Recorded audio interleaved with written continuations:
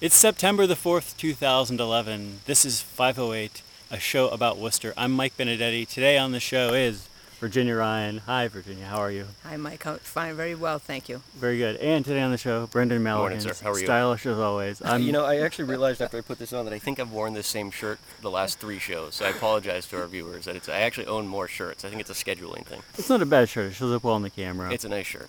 So today is one of the shows where we're talking to people who are running for city council this fall. We have some questions that we came up with over the last few months, and we've been trying to ask people the same questions, sort of just to stay focused on the issues that we and the people who watch the show think are important. Today we're talking to Virginia Ryan. You're running for district council, right? District 1. District 1, and the incumbent in District 1 is Job Smith. Correct. Fantastic. Are you in the preliminary? Is there a preliminary Yes. election? That's the 20th of September? It is. Okay, so it's like whoever comes out the best in the preliminary goes on to the final election? 2 top ones. The 2 top people, all right. And there's a third person who is Tony Economo? Economo, yes. Economo, okay. I never know how to say anybody's name. I read their names in the paper, and I have no idea how to say their names. So Virginia, what line of work are you in?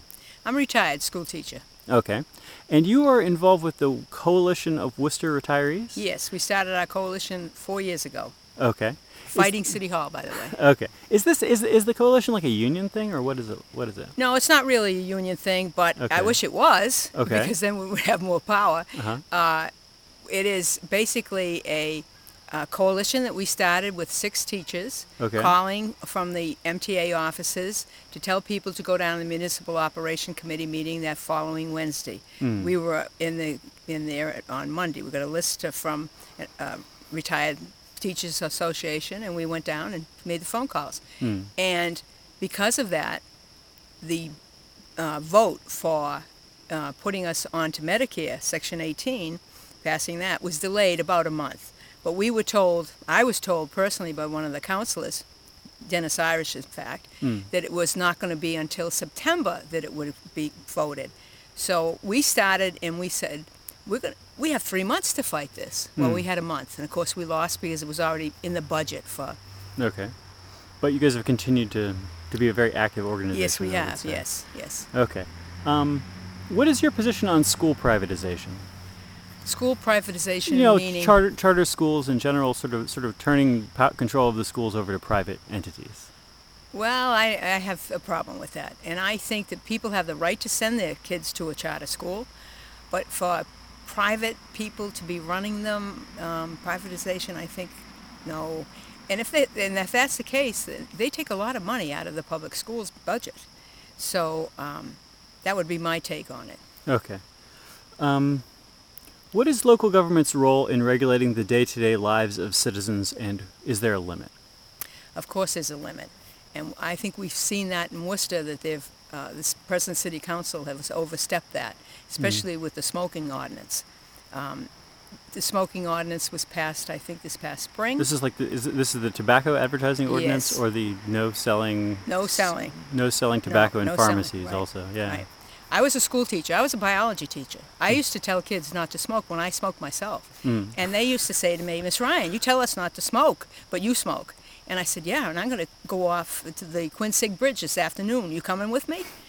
But I quit. Yeah. And my brothers will tell you that I am a pain in the butt when it comes to, trying to tell them to stop smoking. Didn't matter. They did it anyways until one had a heart attack. He quit the day before. And the other one had peripheral vascular disease. And I said to him, quit smoking, and he did. So the thing is that we all have problems with smoking. I mean, it's a bad habit. Kids are getting hooked earlier and earlier. I think I started at 12. But what you have to do is educate them, especially in grammar school. When I taught at Worcester East Middle School, they had a science fair. When I saw the lungs were out from some pathologist or somebody from UMass, diseased lung from emphysema. Sure. Oh, yeah. And I went over and I said, okay, I knew the smokers in my class. I said, come on over here. And one girl quit because she saw what happened to her lungs. Yeah. And I used to tell the kids, you go walking anywhere, or you go into a store and you see somebody with liquid oxygen that they're going around with. Sure. Probably smoking. not always, but probably smoking in Okay. prior years. So you have a long history of having troubles with smoking, but you don't feel like this kinds of things the city council is doing. Right. I quit when I was 38. Okay. But the thing is, tobacco is a legal product, and now they're going to prevent the pharmacies from selling cigarettes. Mm-hmm. And Mike Germain, Councilor Mike Germain, he made the most sense when he said about his father, how, he used to light up 3 cigarettes by the butt of the previous one. And he said he hasn't smoked. He's made a pact with his son not to smoke. But he knows that people can go from a pharmacy and walk 10 feet over there, and they can get it over another store. Mm-hmm. And I called him just to be funny, and I said to him, I think they should also do away with selling candy at pharmacies, because obesity is another problem. There's a ton of unhealthy stuff you can buy at a pharmacy. Right, The right. dentists would not stand for that. The dentists need the business. Well, let me ask you. Let me move on to the next question. What is your personal vision for the city?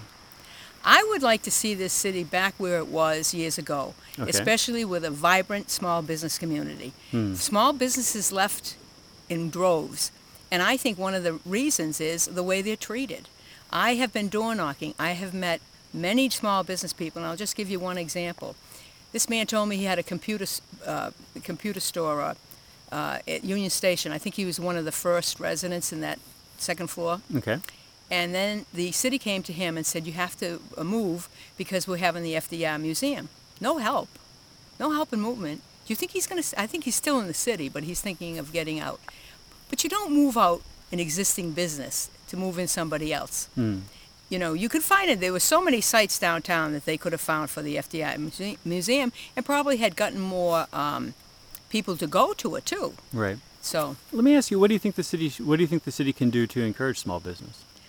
I think that they have to work with small businesses to make sure they come here.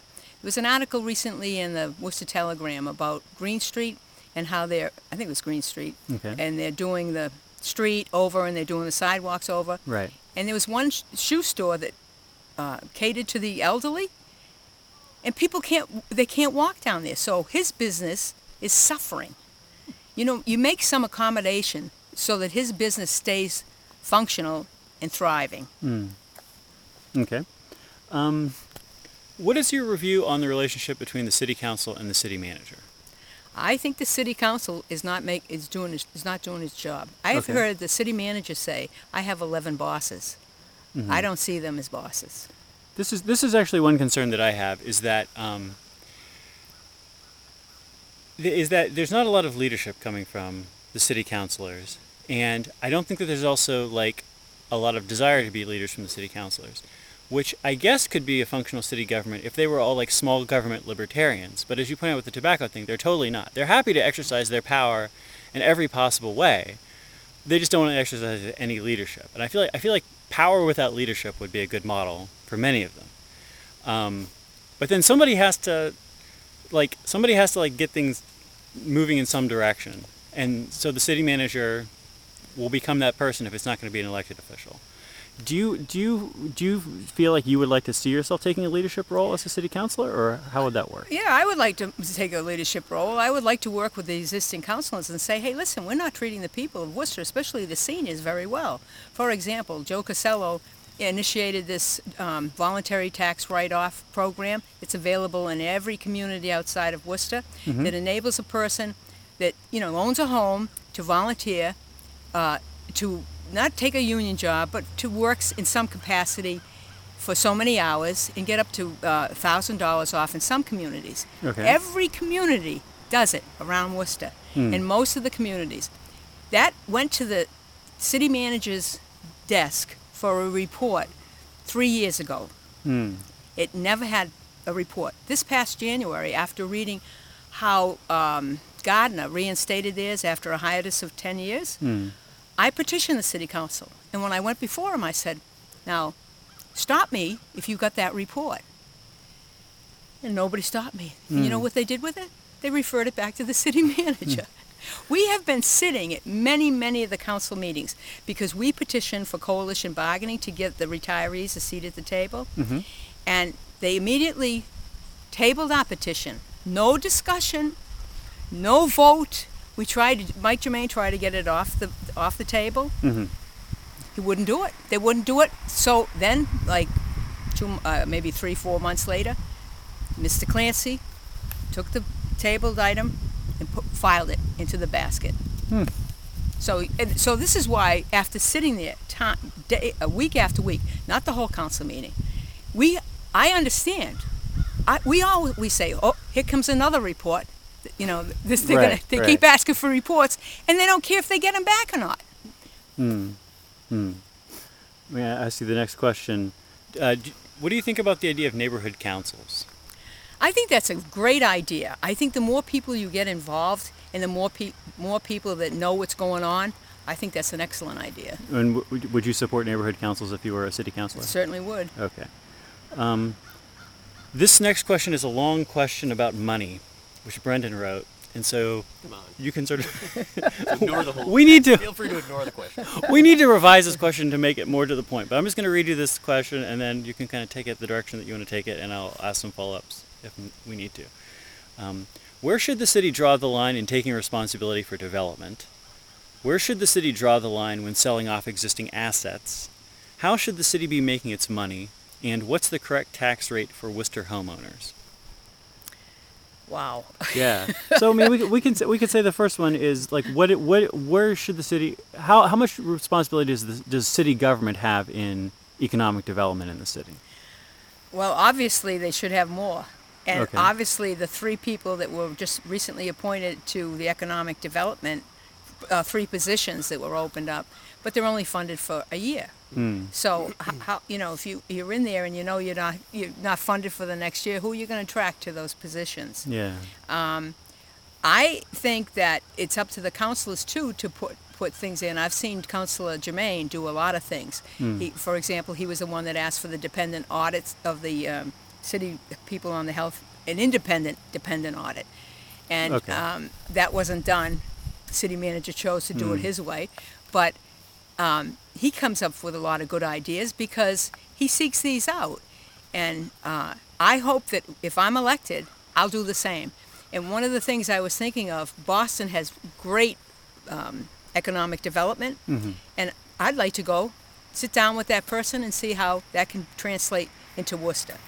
So another one of these money questions is how should the city be making its money, and what should the tax rate be for Worcester homeowners? You know, just for people who don't follow this very closely, right now there's sort of different tax rates for commercial property versus residential property in the city, and the tendency has been to pick the lowest. The state decides what the lowest rate you can charge for residential property. Where does that number come from? No, it comes from the city. The city. The city needs to determine its tax levy. The way it works, we determine our tax levy, and then we kind of back that number into the tax levy if it's going to be a split. And it's actually Okay. 4 numbers too. It's not just residential, commercial. It's actually really? residential, free space, commercial, and industrial. In Uh-huh. Worcester, we just choose to treat commercial and industrial as the same number, Okay. and we don't tax open space. Okay. Which strangely a lot of communities do. So like if you think of like say the Greater Worcester Land Trust and like all the undeveloped land that they own, technically you could pick a number and you could tax that as as taxable revenue generating land as well. We just Okay. don't want to put our good friends the Noviks out of business right now, so we'll Okay. think that went through a little bit more. So we have there's a resident there is basically in the city of Worcester at least a residential rate and a commercial commercial industrial, rate. yeah. A commercial industrial rate. Okay. And so I guess so back to thank you Brendan Milliken for telling me Going something home now, about so you'd have a good day. information. So basically the question is like where should the city be getting its money from these days? Where should it be looking for new sources of money? And like if God dropped stone tablets out of the sky with a tax rate on them and said this is what I believe that the residential tax rate should be in Worcester, what would that number be? I'm not going to answer that because I don't know, but let me Okay. tell you this. Worcester is $10 million under the tax levy. Okay. And they did take $2 million of that because it used to be $12 million. And I think the sidewalks they're fixing, the streets that they're fixing, badly in need, ignored for years, that's a good use of the money. We are only one of 3 cities that is below the tax levy. Okay. So there's money there. There's $10 million more. Wait a second. So what do you mean below the tax levy? Proposition 2.5 that passed in the 80s, and when I first got involved in the teachers union, fighting that. After the after effects of it, when the school department had so many cuts in Okay. programs and so on, they can tax to a certain amount. Okay. Okay, The two and a half. city- The city the city. can, but they chose not to, and to have this, as did Cambridge. But Cambridge has a thriving economy, and Cambridge, I think, is about 300 million below tax levy. So, but So you're saying that the city of Worcester could charge more in taxes than that's it right. does. Yeah, Okay. yeah. They could go after that money that is below. Now, Okay. you can't do it all at once. And I am a supporter of small business. And my father owned a diner Yeah. and owned and operated the Sherwood Diner, and I see problems with small businesses because of the dual tax rate. Hmm. But in this economy, you have to look at the economy, and that's why I came out against for the lowest residential tax rate, Okay. whatever it is going to be. Okay. I want the lowest. But I think if you attract more businesses in Mm-hmm. and keep businesses in the existing one, Yeah. then you're going to increase the tax base, and that's the way to do it. Right. So let me ask you this: by having the lowest residential tax rate, you're having a higher commercial tax rate. That's is that right. And that goes back to what I was saying about so it all starts with the tax levy. So Okay. it isn't really the floor that's set by the state or the city; it's the ceiling that's Right. set. So this is that's This what is Virginia how was much money in mentioning. taxes you're allowed There's to a raise. potential tax levy. Once we determine what that levy is going to be, the overall income for the city, and this is why it's weird that we do this before we even know what the budget's going to be for the fiscal year. Uh-huh. Then we back into that number both the residential rate and the commercial rate. So Okay. even though those rates are still we use the terms lowest residential rate and highest commercial rate, if we actually tapped into the tax levy that we kind of ignore, which I believe you're correct is 10 million, it would shoot both those numbers up a little bit, right? And that's Okay. why if you look at a 10-year history of, you can go back further, but you look roughly a 10-year history, you can see how that number kind of bounces all over the place. And it goes up, it tends to go up when the economy is good, tends to go down when the economy is bad, and it's because we were talking about this a bit last week, I think, that it's tied to the assessment rate, which is where it ends up becoming kind of made up numbers, right? Because the assessment rate is a byproduct of external forces that Like the value of property and the exactly, housing which market. oftentimes has to do more with the value of surrounding communities as opposed to the healthiness of the local economy. Right. This is where property values as a proxy for the healthiness of the local economy. Might actually be a flawed experiment. Yeah. All right. Well, okay. I feel like we had some answer I there. want to jump back, though. Yeah. Go for it. I want to jump back because this is another example. Can you show this? Yes. This People is- are not going to be able to see this very well. This Okay. this is information about change in assessments on different property in the city. And here we're looking at Brew City on Shrewsbury Street, where the amount of taxes that they were going to pay every year between 2010 and 2011 was going to jump up $28,000. Did. It did jump up Did. $28,000 a year because of An increase in their assessment. They were told it was because of these billboards on the top of the building, yeah. which is not even supposed to be in the assessment. Those are some pricey billboards. That's private property. So they that's considered that's them- taxed at a different rate. So Right. Increasing the square footage because of the. There was or is no that- increase in the square No, but I mean, footage. is that what they're considering the billboards to be square footage? That I they don't know tax what up they're to? doing. I think it was a mistake, and I think they've made a lot of mistakes, and that's why I supported this woman, Joan Kroll, who started this Aware Coalition, and I'm continuing to support it because most people who got an increase, significant increase in their assessment, not their taxes, their assessment, don't even know it. Right. And as I door knock, I ask people, and I say to them, did your assessment go up? Especially if they had a cape like I do. Mm-hmm. And they do. They did. So I said, you got to file an abatement. In many cases, it was too late because you only got a month after you got the tax bill. And so we've talked. This is the other thing we've talked about too, is that for so many people, taxes are something that never comes into the picture because if you have a mortgage, those taxes oftentimes are caught up in an escrow account, right? So you never actually. It's not like you reach into your pocket and pull out $3 or $4 grand a year to pay your taxes. That your mortgage company takes care of that. So when you're paying your monthly mortgage bill, you're paying a small percentage that actually goes into escrow that then pays off your tax bill quarterly. So I've never actually paid a tax bill. I think I did once when for some reason there was a mix-up with a mortgage company. So if you asked me right now, Brendan, what do you pay quarterly in taxes? I would look at you and I have no idea. I do know just because from doing the show and whatnot that this year for some reason my assessment assessment went down. Good but job. That's a rarity. No, I can't figure out for the life of me why that did. For most people, it's going through the roof, and they're not catching on to it because it's a significant amount of money that the average person doesn't actually lay their hands on when they're paying it out. Right. So the suggestion here is that people should be, if they're not aware of what their assessed value is, they should be checking that out and then attempting to take steps in case there's some sort of gigantic problem. It might only be, $100 or $150 a month that's coming out of your, monthly mortgage payment. When you add that up, as a yearly lump sum, or $200, whatever it may be a payment, it is a significant amount of money. It is it's the primary source of revenue for the city, right? So I mean, it is something that we should all kind of be keeping an eye on. And I'd like to add one more thing. Sure. Most people's assessment went down this year. Yeah, that's because of the fact that their assessment value was based on the sales in 2009. There were some people like Assessor Ford whose went down significantly. Okay. but the assessor's assessment went down? Uh-huh. I wonder how that happens. I don't know. How does that happen, Mike? I don't know. How does the assessor's assessment? I have no comment. I know nothing about this. Somebody needs to assess the assessor. But anyways, people, you can easily check your assessment. You go online, the city website, you click on public documents, then you click on property values. You can scroll down and scroll your street. Boom, you have everybody's assessment on your street. You can even look at strangers' assessments. That's so right. You can. It's kind of creepy. It is kind of You can creepy. find out a lot of It's a lot of fun. information about people in the city by just playing around with the city website. The internet's a powerful thing, Michael. Virginia, I'm going to ask you two policy questions and then two Right. non-policy questions, and then I think we'll be done with the show today. Would you support zoning changes to encourage mixed-use, diverse development of existing neighborhoods to encourage walkability?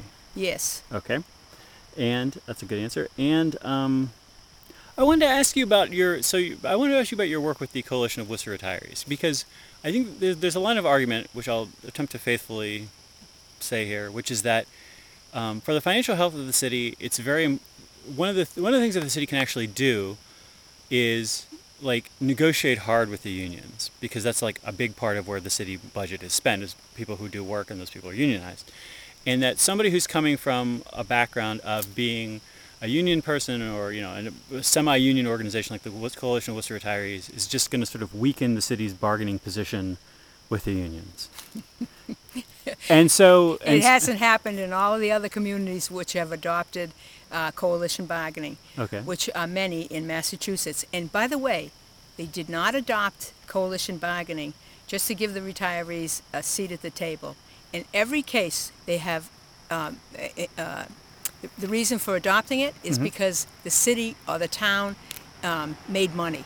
For example, Quincy has half the population of Worcester Okay. and half the retirees of Worcester. Okay. They saved $10 million Okay. when they went into coalition bargaining. What do you think the dynamic is that makes it so that that's a money saver for these communities? I think it's because, for example, healthcare, the insurance, it's skyrocketing, and that's another problem. I think that's the basic problem that has to Okay. be addressed in the state, but unfortunately is not being addressed in the state legislature. And therefore it's going to continue, and therefore it's going to be continuing to increase co-pays and deductibles for everyone. Okay. But to tell you about coalition bargaining, the city manager wanted all of the unions on 25%, and he negotiated with that. Okay. Retirees, we went on 25%. What do you mean went on 25%? 25% of us, what we call the supplemental plans. Okay. All right, most of us are in Medicare, but there are lots that maybe 25 or 20% that aren't. So you always have to have, with Medicare, you also have to have another plan. And then also with people that are seniors or retirees, they have the option of the plans that the city offers to its employees. Okay. But if you were retired on January 1st, 2008, if you were retired, you were paying 25% Okay. of the premium. Sure. The city manager didn't raise his and the other non-union members, non-union employees at City Hall, to 25% till 18 months later. I have a problem with that. But anyways, the coalition bargaining would give retirees a seat at the negotiating table, and that's why we continue. And the manager has said that he'd consider it after everybody was at 25%. Do I believe he will? Who knows? Like, I think in a way to answer your question too, like what would be the difference between those communities in Worcester? I think in Worcester we still presume that collective bargaining, the relationship between collective bargaining and the administration needs to be an adversarial relationship, which is a falsehood, right? I mean, and it's kind of like announcing in advance that we're going to have a knife fight here, which means that you know someone's going to sneak in a gun, right? Like if you announce in advance what the rules are going to be, someone's going to go to break them. So I think a lot of communities have realized that collective bargaining doesn't need to be an adversarial relationship between the administration and the unions, that if you can actually work together, you end up with an employee base that respects its relationship with the city, but also realizes no one's going to be reaching into their pocket and grabbing as many nickels as they can before anyone realized what happened.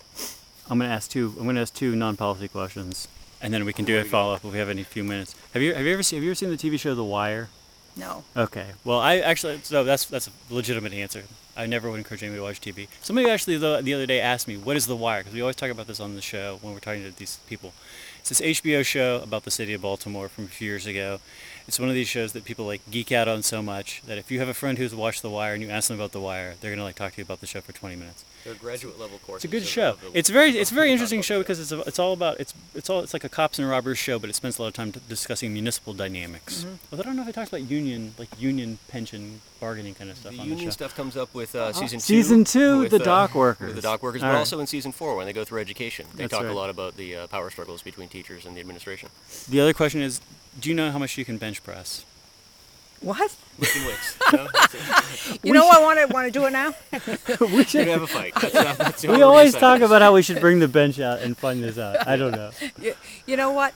I do a lot of gardening. I did a lot of gardening. I wish I was in the garden right now, actually, because it's so relaxing. But I'm determined to hit every street in this district and door knock and talk to as many people as I can.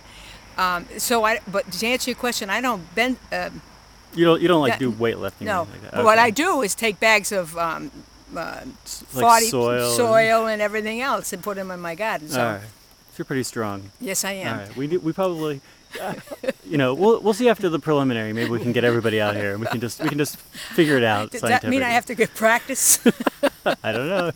You can think about how you want to prioritize your time until then. Do we have any more questions for Virginia? We have don't about think so. 2 minutes left. All right. Do you have anything else? We have about 2 minutes left if you want to say one quick thing. I want to say one quick thing Go is for it. get out and vote on primary day. There's on the 8th of September, there is a debate between all three candidates at Zion Lutheran Church For District 1. for District 1. All right. And I just read about the abysmal turnout in District 3. Oh my goodness. If you want to be informed, if you want to know the differences in the candidates, make sure you come to that debate. There you go. District 1, we're going to be Yep. watching. You need to step up or we're going to call you out on this show. We have 1 minute left. Well, real quick, I mean, the one thing that we haven't talked about, now I think you might be one of the first district councilors that we've talked to, is Asian longhorn beetles. Real quick, I mean, how do you think that's been handled? That seems to me it's a huge issue for your district and only your district. I think it's been handled very poorly in the Greendale Burncoat area. I live in the Burncoat area. As I go through the west side, because I did the Ward 2 where I live, knowing that I don't want to be hot and humid and hot and sweaty every day. Yeah. So now I'm doing the west side, and if I talk to somebody, I say, "You see these maple trees here? If they're not inoculated, sooner or later, the ALB will get them." The USDA said that they were going to inoculate for 3 years. They haven't. They've only inoculated for 1 year, and they stopped the program. There's something wrong with that. I've done the research. And the communities where they've eradicated, it takes 10 years. For example, Chicago, Staten Island, and these other places, they have eliminated the ALB by inoculations. One man, top of Fail Street, beautiful, standing on a stoop on You got about 30 seconds Okay. left. Anyways, he paid for his trees to be inoculated the first year. Second year, USDA did it. This year, he did it again. They're still looking for the ALB. Every tree around there, every maple tree has been cut down. You know how much that costs by any chance? It was, he's got 4 birch and 1 maple. It was $400, he told me. For all of them? Yep. And you know what? If I had known that, I would have had my city tree Like, we need inoculated. to start an inoculation business. $100 a tree. $100 a tree. Not a big deal. Virginia, thanks for being on the show. Good luck. Everyone, thanks for watching. We'll talk to you next week.